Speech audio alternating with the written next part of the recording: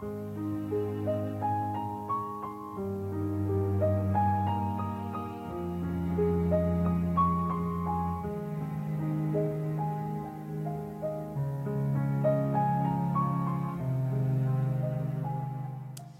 a good Monday morning to you. Hope you had a wonderful weekend and looking forward to the week ahead. Well, on this Monday morning, we are reading in Hebrews chapter 11.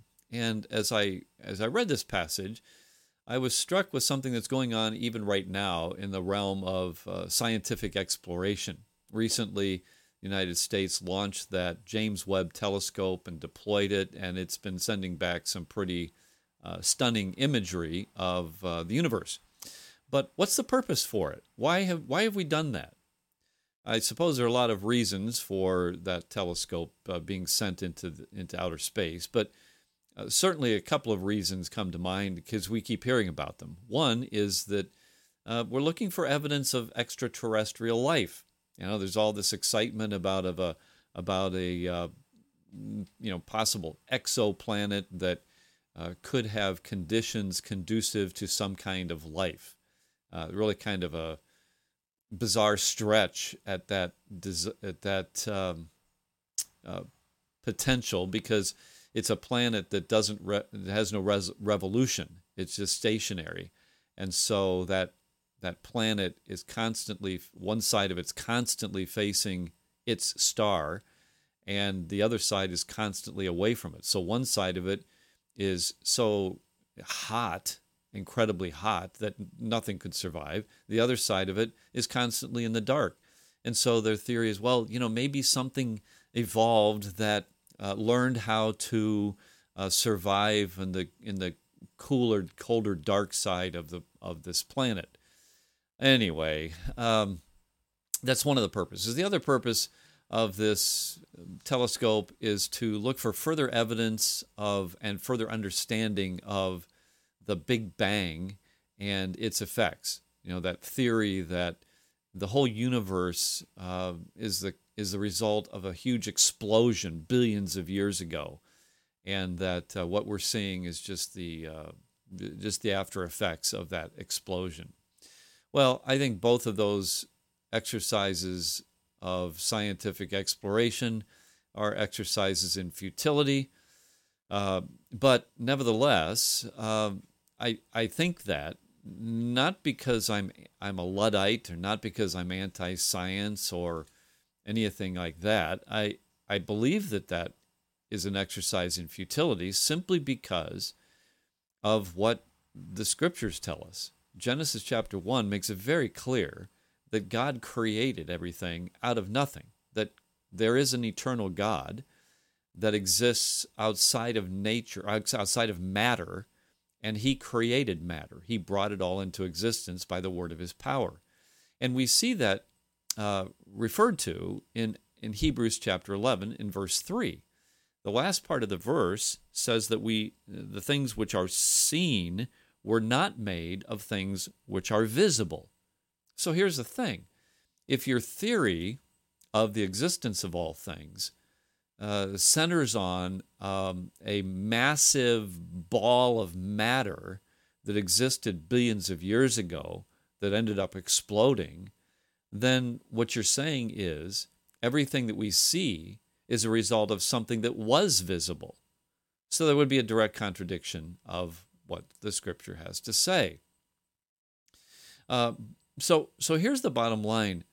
I don't hold to the conviction that God created everything out of nothing on the basis of scientific theories or scientific discoveries.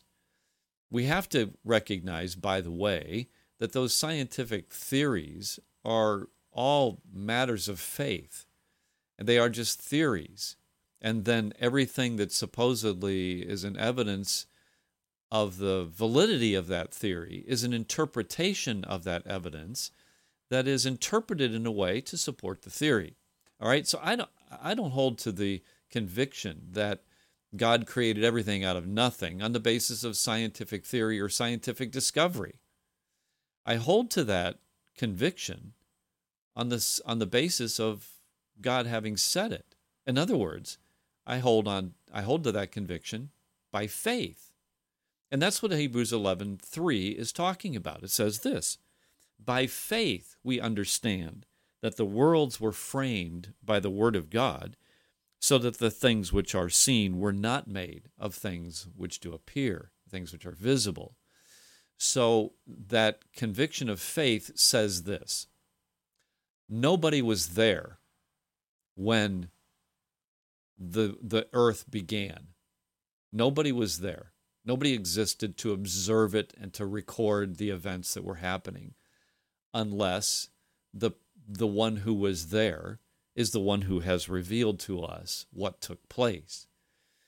And the scriptures are given to us by God on a basis of His grace, really, to disclose to us where this all came from. And that does answer one of our fundamental questions of life, doesn't it? Where did I come from? Why am I here? Where did all of this come from? And so for hundreds of years now, there's been this quest, this scientific quest to try to understand where it all came from that completely dismisses what God has had to say. And as I mentioned earlier, I think that's a fool's errand, because it's always going to be in a state of flux. The theories are always going to be in a state of flux and revision and stuff presented as evidence of the theory's validity, and then 10, 15, 20, 100 years later, that is all disproved, and so on and so on. It's just nothing to rely upon. I would much rather base my faith on what God has said and look at the evidence that supports that. And it does. But my faith is not based on the evidence. My faith is based on the revelation that God has given to us. I hope yours is as well. It's a far better way to live than to live with the notion that there is no purpose for our existence. We're just the consequence of a cosmic explosion, and here we are, and we're here for a while, and then we're gone back to dust, and existence ceases, and so on and so forth. I don't find that to be a very satisfying way to live, and I frankly don't find that to be compelling based on the evidence either. All right, let's pray. Father, we do thank you for revealing yourself to us in your word. We thank you, Father, that you have revealed to us where we came from. It gives us good understanding and gives us reason to live, living unto you. And we pray that we shall. So thank you, and we pray this in Jesus' name. Amen. All right, well, have a great Monday. Hope your week gets off to a wonderful start. God bless.